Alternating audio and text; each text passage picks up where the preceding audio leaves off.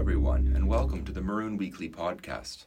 My name is Carter Beckstein, and I'm here with my co-hosts. I'm Mickey. I'm Greg. And we have a few updates that we'd love to provide you with this week, starting with a recent article related to the university's announcement of the creation of the Public Safety Advisory Council, which is intended to gather community feedback on public safety policies on campus and within the University of Chicago Police Department Extended Patrol Area, which covers a large region in the south side beyond the university's campus borders. The council will work in collaboration with the university's Department of Safety and Security to incorporate community feedback into the university's public safety decisions, as well as help raise awareness about the university's efforts to improve safety around campus. The overall goal, according to the council's website, is to promote bias-free, community-driven policing. The council pledges to meet monthly during the academic year and hold at least one public forum per quarter, putting transparency among the forefront of its concerns. It's important to note that while this council can vote by majority to recommend policy changes, and the university is required to respond to those recommendations by writing within 30 days, the university ultimately does not need to follow them. As far as membership goes, there will be 15 voting members and 6 non-voting members. Those voting members will include 11 university affiliates and 4 community members. The non-voting members will be representatives of various university departments, including UCPD, the Office of Civic Engagement, and the Center for the Study of Race, Politics, and Culture. Information on eligibility for joining the council, which includes faculty, staff, and students, can be found on the council's website, but all applications must be submitted by May 27th of this year.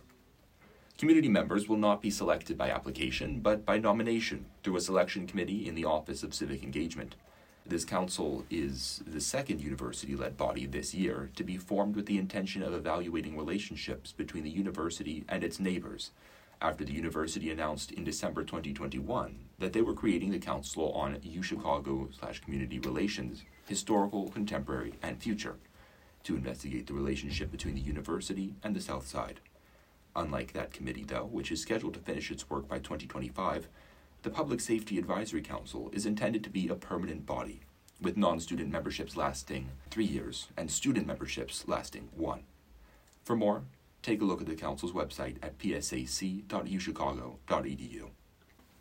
And let me introduce us to a new Vietnamese coffee shop, Viet 5, which is located downtown on West Madison at West Loop in Chicago. And it is actually the first Viet coffee shop that was introduced to Chicago recently. The coffee shop plays really good Viet pop music, and usually you would spot the shop owner Tuan Hyun greeting the customers with a warm smile that makes you temporarily forget about the busy schoolwork or upcoming midterms.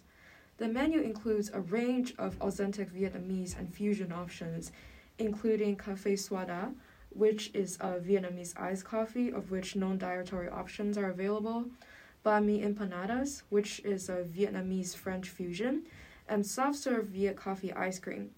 The coffee is really organic, as the seeds were grown and collected from Hyun's family farm in Vietnam.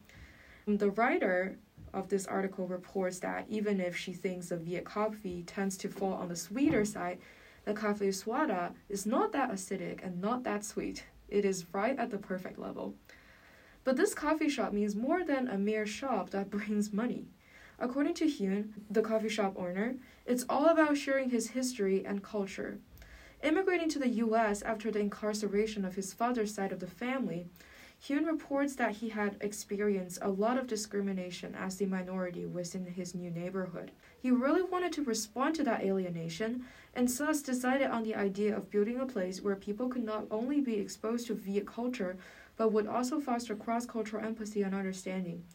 You can already see that in the way in which Hyun interacts with his patrons and his customers, welcoming them inside, chatting with them at their tables, creating relationships and connections, and talking to them about Vietnamese culture. It's also this transcultural quality that is embodied in his food.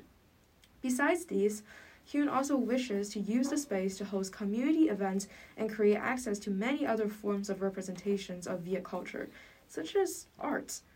My shop is a representation of one of the many unique Vietnamese stories, Hyun said. I think it will be great if UChicago dorms can arrange for house trips to Viet 5 and for UChicago RSOs such as South Asian Student Association and AHGD South Asian Student Acapella to potentially take advantage of Viet 5's cultural atmosphere and the good food, of course, to host their RSO events. Perhaps the dining halls can also invite Hyun onto campus and make some good drinks and food in honor of the recent Asian American and Pacific Islander Heritage Months. I mean, I would love to go and try it out.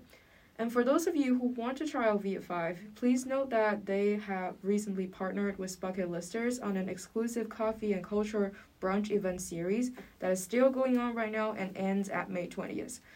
Coffee and culture brunch will include Viet 5 products, live painting, and performances. Mickey, do you have a favorite type of coffee?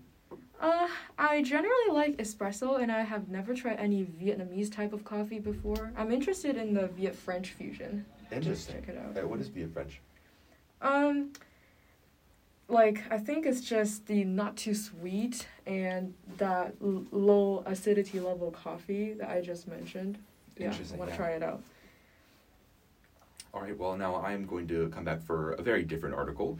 This one, a recent article in the Chicago Tribune by Christopher Borelli, which highlights our very own SCAV, which ran for the 35th year this month.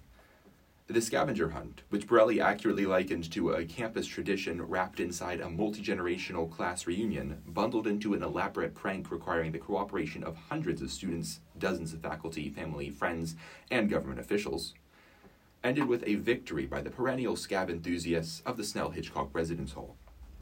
SCAV is famous for its incredibly challenging list of items, and this year was no exception, including, among other things, finding an official Olympic condom, inventing a beer glass that screams when it reaches room temperature, and building a scale model of a 3200 series CTA train car with fully functioning doors, an LED sign for stops, and automated announcements. 24 teams, with a total of more than 300 contestants, took part in the contest, which was 243 items long, but lasted only 4 days. For a full look at the event and its history, head over to the Chicago Tribune. You won't regret it.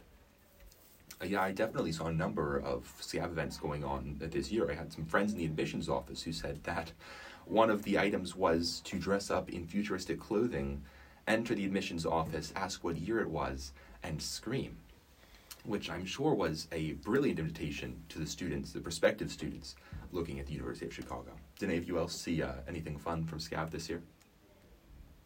I was in the basement, the laundry room, in Snell-Hitchcock, and I saw a red underwear that is pinned onto the wall, and people put a sign note saying, "Don't touch, it's for SCAV." I had no idea what's going on. Anything else? As for XP, they took over our rec room, which is an interesting sight. Yeah, I'm sure. Yeah. Lots of chaos. Looked like fun, though.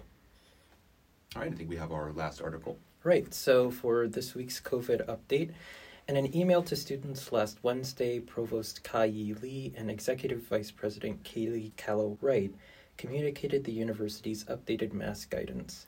It is now recommended that individuals wear a mask in indoor settings when others are present, and the email also mentioned the elevated COVID-19 metrics on campus and in the city of Chicago, and Chicago's community risk level being changed to medium on May 6th.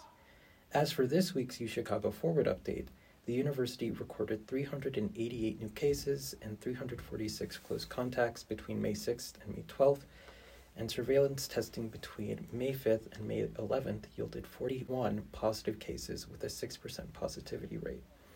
Also, between May 6th and May 12th, 34 on-campus students and 122 off-campus students were in isolation.